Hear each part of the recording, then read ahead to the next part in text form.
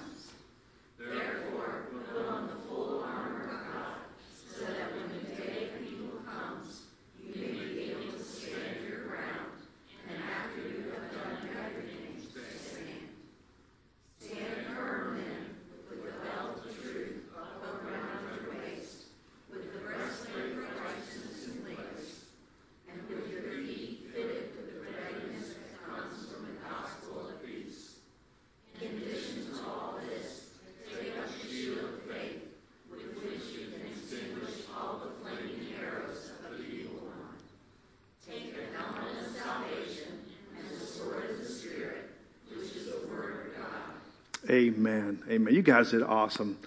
Thank you for sharing that. It's God's Word. Last week we covered the first three pieces of the believer's armor.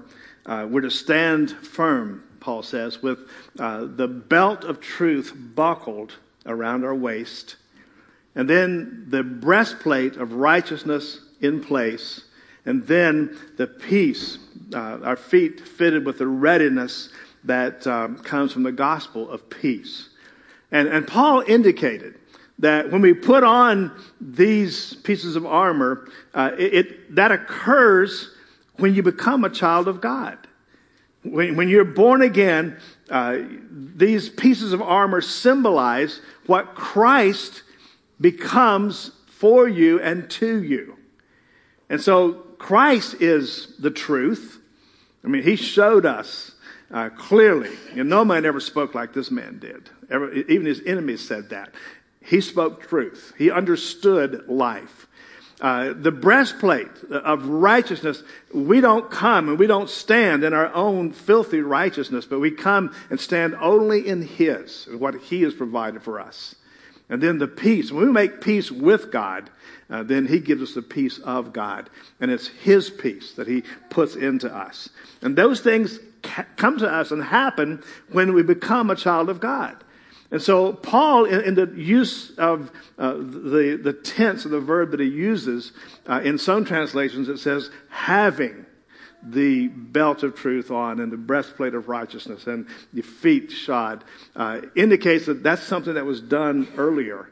But then he goes on and says, now take up a piece of armor and put on a piece of armor. And so the first three pieces, I mean, you have that when you become a child of God. It's added to you.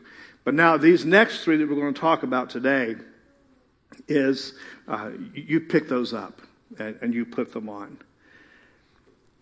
Even though we have on those first three pieces of armor, I said last week, if that were all that you got, you still could win. But God doesn't want us just to be conquerors. He wants us to be more than conquerors through him. But there are times that we put on those first three, or we have those first three, and yet we're under attack, and it seems like the devil somehow finds a chink in the armor and he gets through. And so it might go kind of like this. Or your day is going really, really well.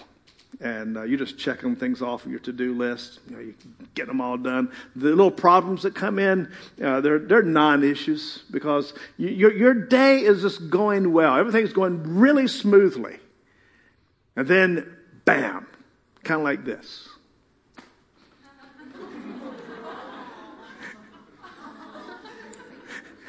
You ever felt like that? You're just standing around, everything's good, and like, bam, out of the middle of nowhere, you get nailed.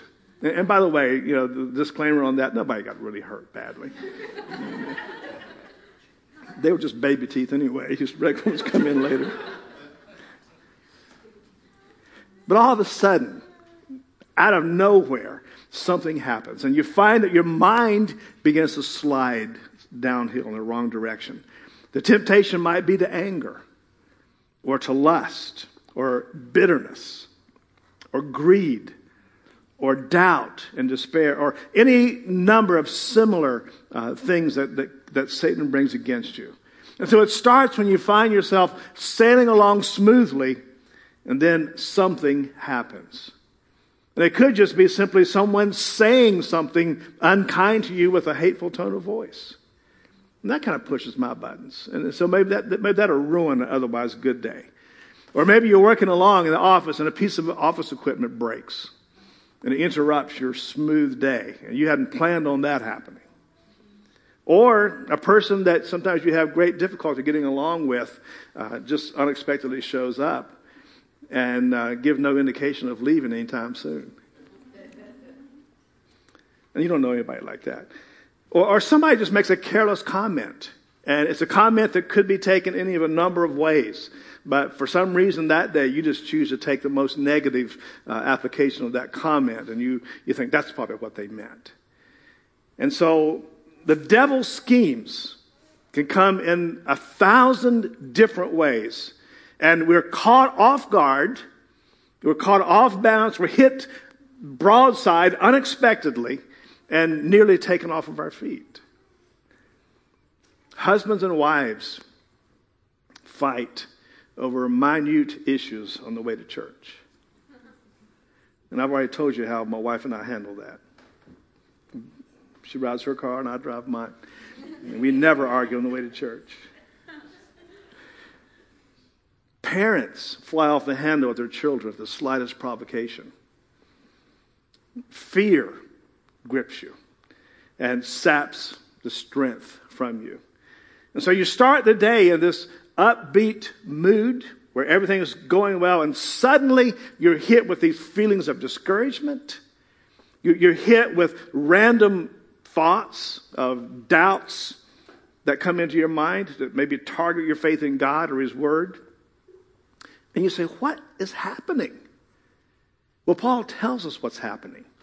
He says, what you are experiencing is what he calls the flaming arrows of the evil one. Satan is shooting his missiles at you. They come sometimes as evil thoughts or imaginations that all of a sudden intrude into your thinking. And they can happen at the most inopportune or unexpected time. It could come while you're reading your Bible, or even when you're praying, or otherwise studying the Word of God, or thinking something totally different. And then all of a sudden, out of nowhere, this filthy, lustful thought comes into your mind, flashes into your thoughts. What is that? It's an arrow. It's a fiery arrow of the evil one. And we need to recognize that as such. You know, there are some people who say, no, that thought came from me. I'm just an awful person. You know, I'm just not a good Christian. I'm just a horrible Christian. And then the devil uses that to bring discouragement. No, that didn't come from just you. You know, those are thoughts that the enemy will fire at you. And they can come sometimes in the form of anxiety attacks, or sudden fears that come upon you, or just a feeling, a general feeling that something is not right. And it's a feeling that just won't leave you. And those are fiery arrows, flaming arrows of the evil one. So what are you to do? You don't complain. We already talked about that. But so how do you combat these thoughts or these doubts or anxieties or fears or feelings? How do you combat those successfully? Paul says, take up the shield of faith.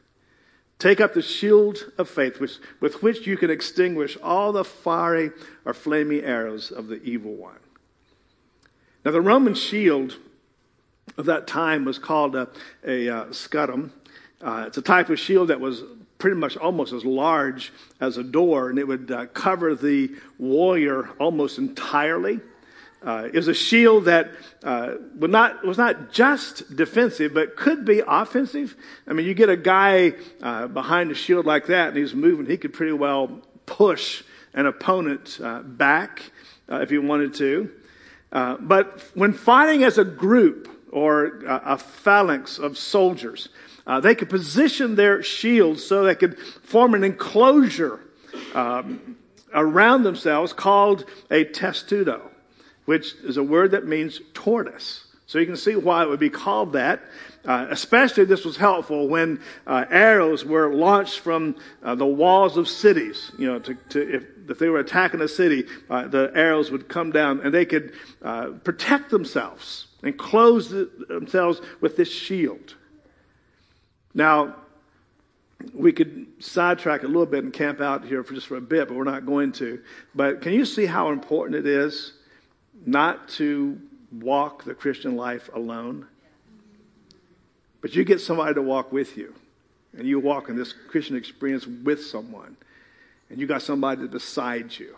And you begin to read all these one another passages of scriptures that says love one another, pray for one another, encourage one another, and so on and so forth. And so when you find yourself under attack and the arrows are raining down on you, you got somebody to stand with you. You got quite a defense when the enemy shoots at you. And so just an encouragement, get plugged in every way you can, whether it's connect groups or whatever. Just do life together with other people. But these shields were often made of wood, and then they would be covered with hide. And so when they were wet down before they went into battle, then that could extinguish flaming arrows that were shot at them and maybe stuck into the shield. And so when the enemy archers would shoot arrows at them, these soldiers would duck together behind the shields, and the arrows hopefully would bounce off or ricochet or at least not totally penetrate.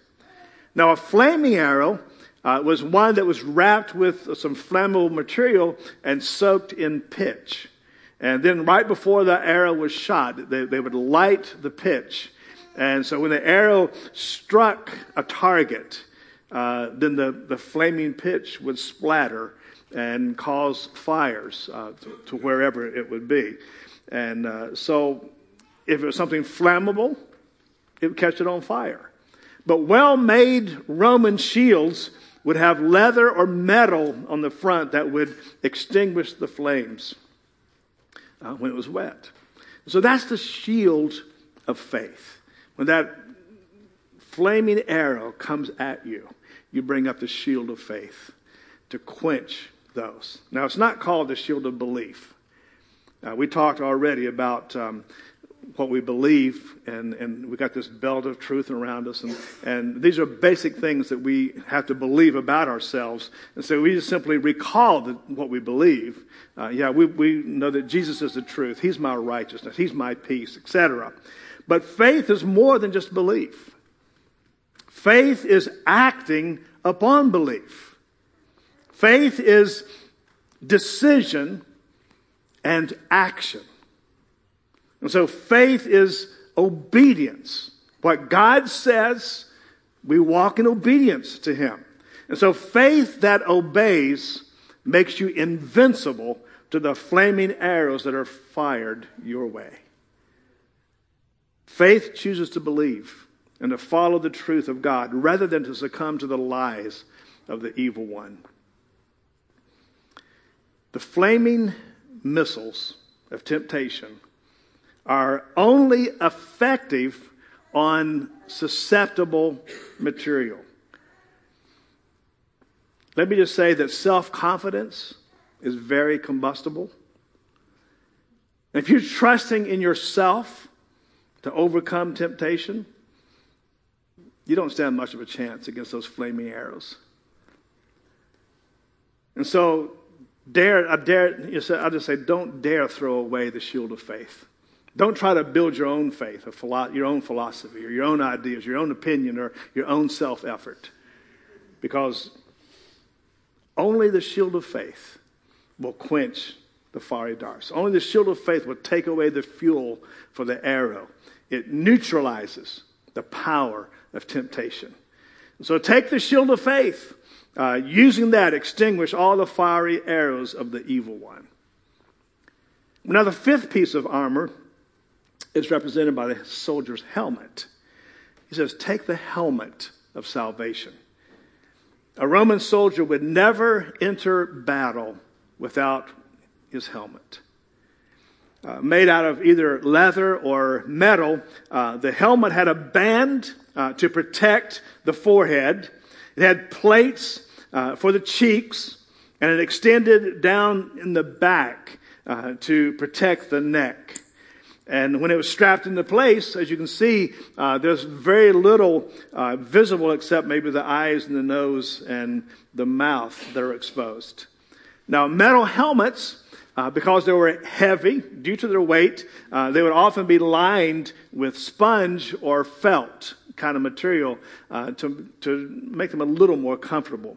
But since it was heavy and uncomfortable, it was the last piece of armor that Paul lists here that was to go on before you went into battle. And so a Roman soldier would be absolutely foolish to enter battle without his helmet. The helmet would somewhat protect his head from arrows, but the primary function was to protect his head from the blows of the broadsword, which oftentimes the enemy would swing. This was more like a 3 to 4 foot long sword with a two-handed grip that would be used like a baseball bat. And generally they were aimed at the enemy's head. And so, yeah, you want something like that on to give you at least a chance. Now note that the helmet of salvation is not talking about salvation that came at conversion. He's not talking about the helmet of salvation, the salvation that came at conversion, because Paul, in writing to the Ephesians, is writing to believers. He's writing to Christians. He's writing to people who already are children of God. In fact, the only ones who can effectively take up and put on the armor of God are those who are followers of Jesus Christ.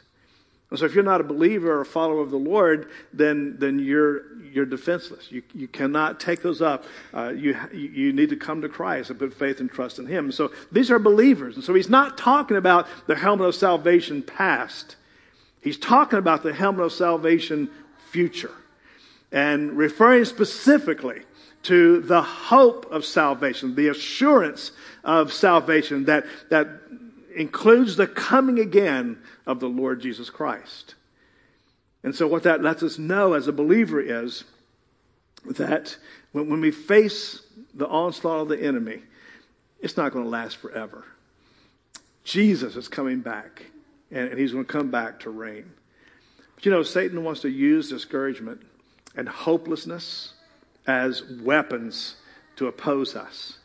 Because he knows that when you're discouraged, you are most vulnerable at those times. And so we make foolish decisions when we're discouraged. We're susceptible to all kinds of temptations.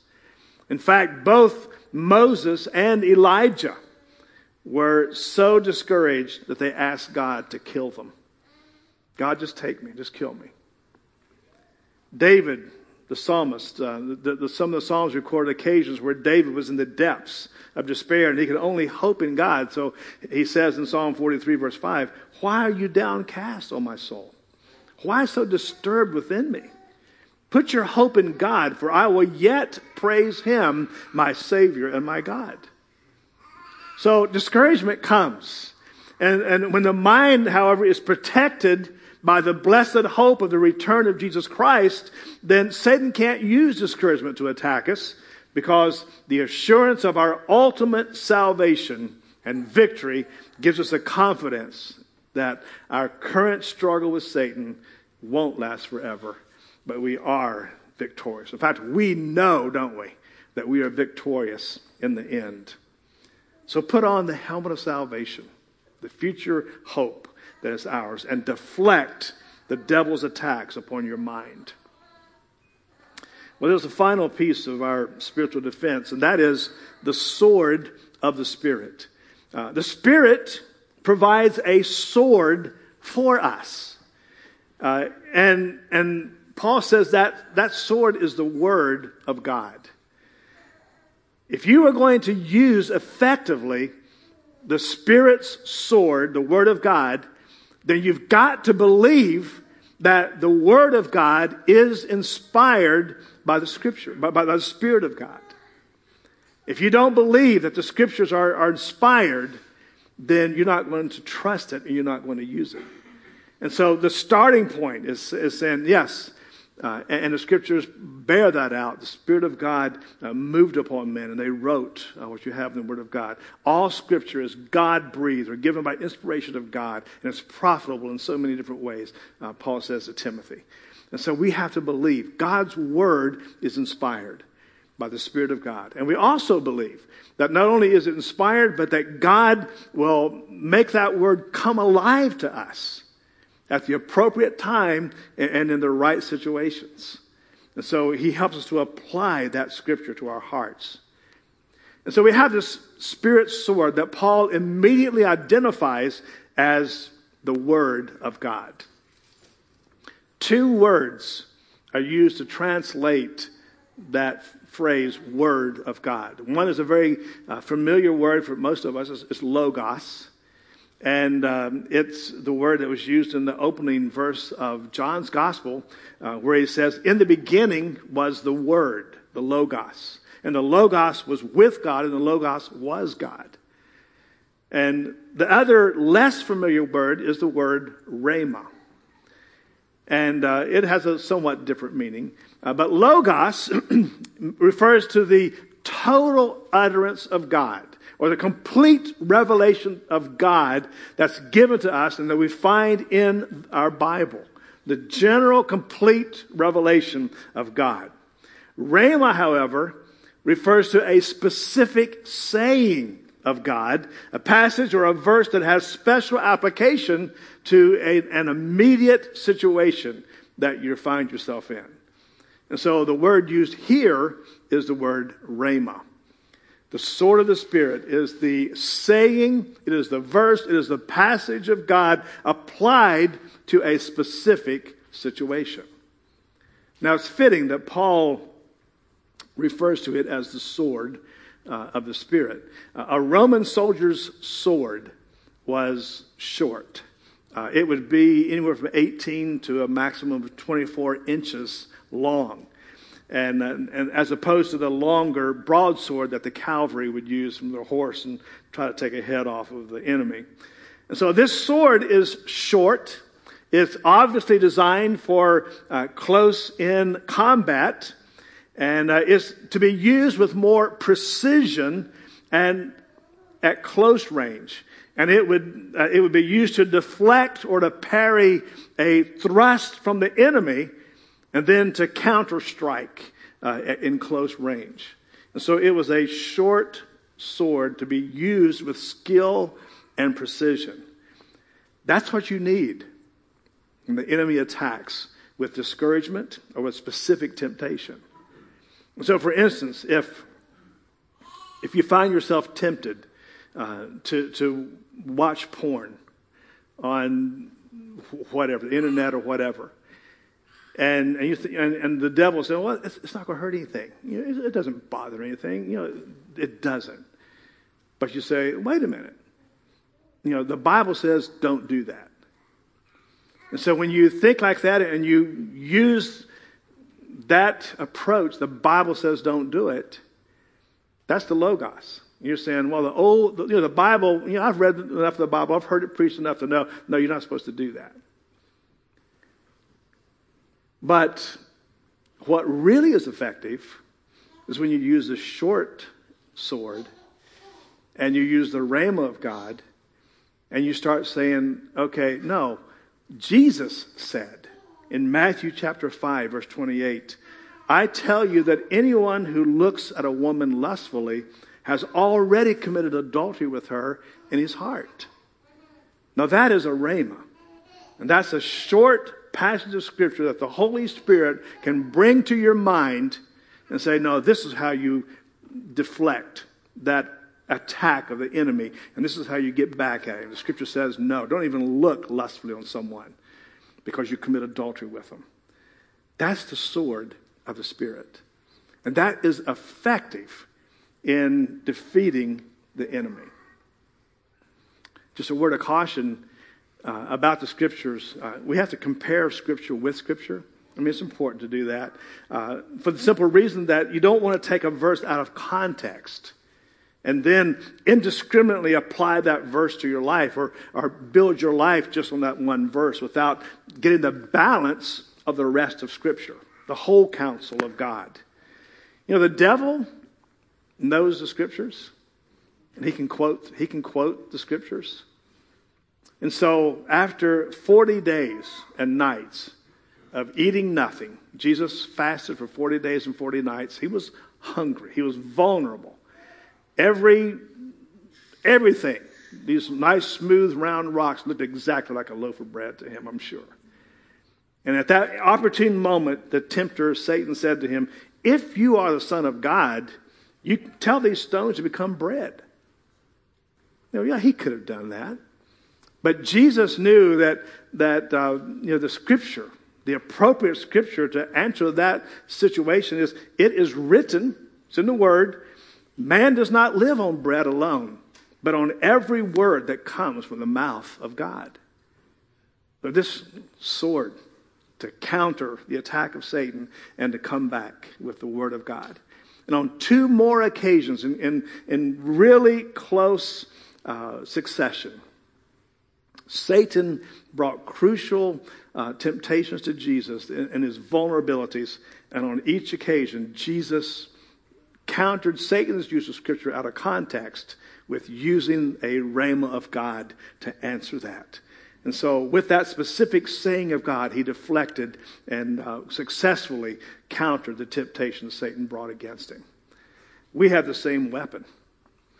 Now, obviously, the greater exposure there is to Scripture, the more the Spirit can use with this mighty sword in our lives. But listen, if you never read the Bible, if you never study the Scriptures, then you are terribly exposed to the enemy and to defeat. You have no defense. You have nothing to put up against those forces that are at work in your life. The Spirit has nothing in your memory to draw upon, to use to counter what the tempter is bringing against you. And so when you're faced with this inevitable attack from the enemy, the Spirit has nothing to bring to counter that. And so it's imperative that we read the Word of God. And do you understand why the enemy doesn't want you to read the Scriptures? You don't have time. Yeah, you do, but the devil says you don't have time. He don't want you to read it. And so when you get God's Word into your heart, into your mind, and the Spirit of God that inspired that Word can quicken your heart, that passage of Scripture, to meet that specific attack of the enemy at that moment, enabling you to effectively resist him. Well, we've looked at the complete armor of God, briefly, quickly glancing over it. Each piece symbolically representing some aspect of Christ to us. Truth, righteousness, peace, appropriated by faith, and then applied to our life through the hope of salvation and the sayings of God that are specific at those times.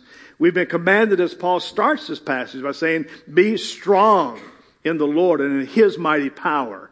And we discovered the way to be strong is to put on Christ, or to put on the armor of Christ, which typifies how we symbolically put Christ on in our lives.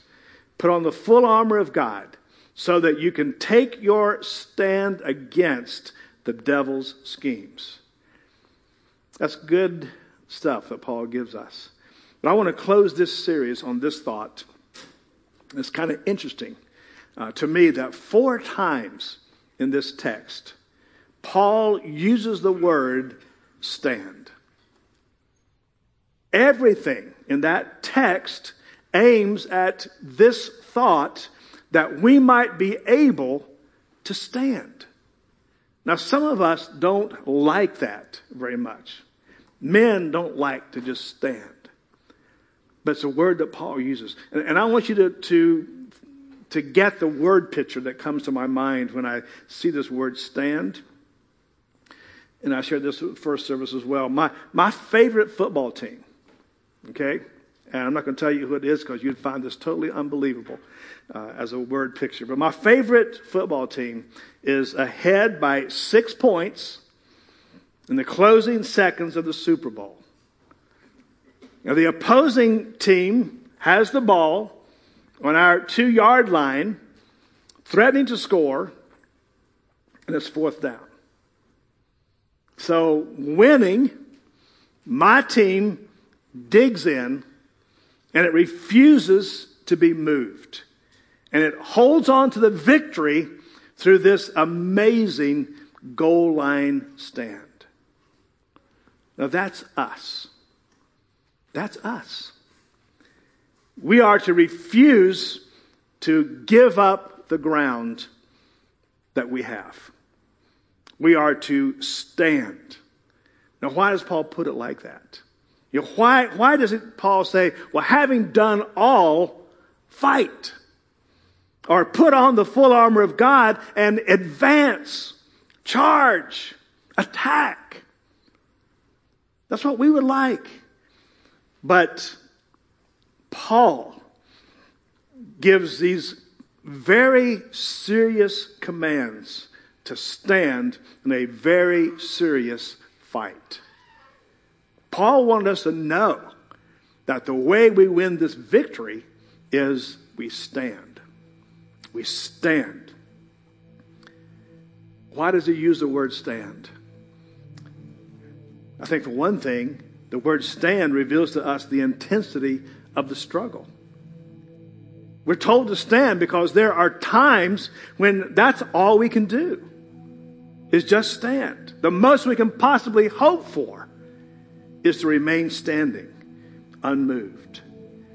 In the midst of the intensity of conflict in our lives, when the battle becomes so furious and so fierce that we can't do anything but stand. And yet, Paul says, don't retreat. Don't run back. And those circumstances that come into your life, or a combination of situations or tragedies that come against you that try to knock you off your feet, just stand. Stand through that. Stand until the attack subsides or lets up. The word stand also indicates the character of the battle that we're engaged in. It's primarily a defensive battle. You know, if a castle or a fort is under attack, the battle is not won when those inside the fort or the castle venture out to face the enemy in the open. You don't win like that. It's when you stay inside those walls and you stand your ground and you repel that invasion. That's when you win. And that's the picture of a Christian life. It's a defensive battle. And the reason for that is we are not the ones to take new ground.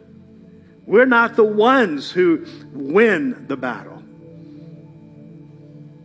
The ground has already been taken. In our fight, the offensive work was done over 2,000 years ago on the cross and through the resurrection of Jesus Christ.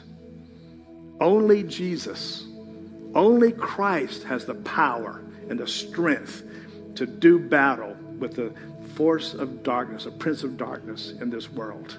And Jesus did it, and he overcame. So we don't battle to be saved. We don't fight to be justified or forgiven or accepted in the family of God. That's already been given to us. So we have this as a child of God. We put our trust in Jesus Christ. He gives us our right standing in him. And so we stand and we fight to enjoy it and to continue to walk in what he's given to us. And so we take our stand. But there's times when that defensive action becomes an offensive action. And that simply is that when the Christian learns to stand, as only a Christian can, then we begin to manifest the peace and the certainty and the assurance and the poise that comes to us in the middle of a troubled world. And when the people look at us and see us standing firm when everything around us is falling to pieces, They say, well, what's with them? What do they have is so different? And it begins to say, okay, it's more of an offensive weapon at that moment. And then the final aspect of that word stand suggests the certainty of victory. The certainty of victory. If putting on the armor of God and praying, which we didn't talk about that, that's part of the armor actually. Putting on the armor and praying makes it possible for us to stand immovable, then nothing more is required to win. If we just stand where we are, we win. So if a castle or a fort cannot be taken, then the attackers will have nothing left to do but simply to withdraw and go home. So if we can stand our ground, they're defeated and they're beaten because they haven't taken us. James says, resist the devil and he will what? Flee from you. Scripture says that after Jesus was tempted 3 times in those vulnerable stages, and he successfully overcame Satan with the scriptures, the scripture says that Satan left him for a season. So if we can learn to stand in the victory we have, then we're victorious. Amen? And so what that means is that any believer, whether you're a brand new believer or whether you feel like you're the weakest Christian on the face of the earth, if all you do is simply put on the full armor of God and pray and stand, then the devil is always defeated. If he can't lure you out from your position, then he gets all frustrated and then he overextends himself. And we say, oh yeah, you buzzard you. I know what you're trying to do. And we overcome him.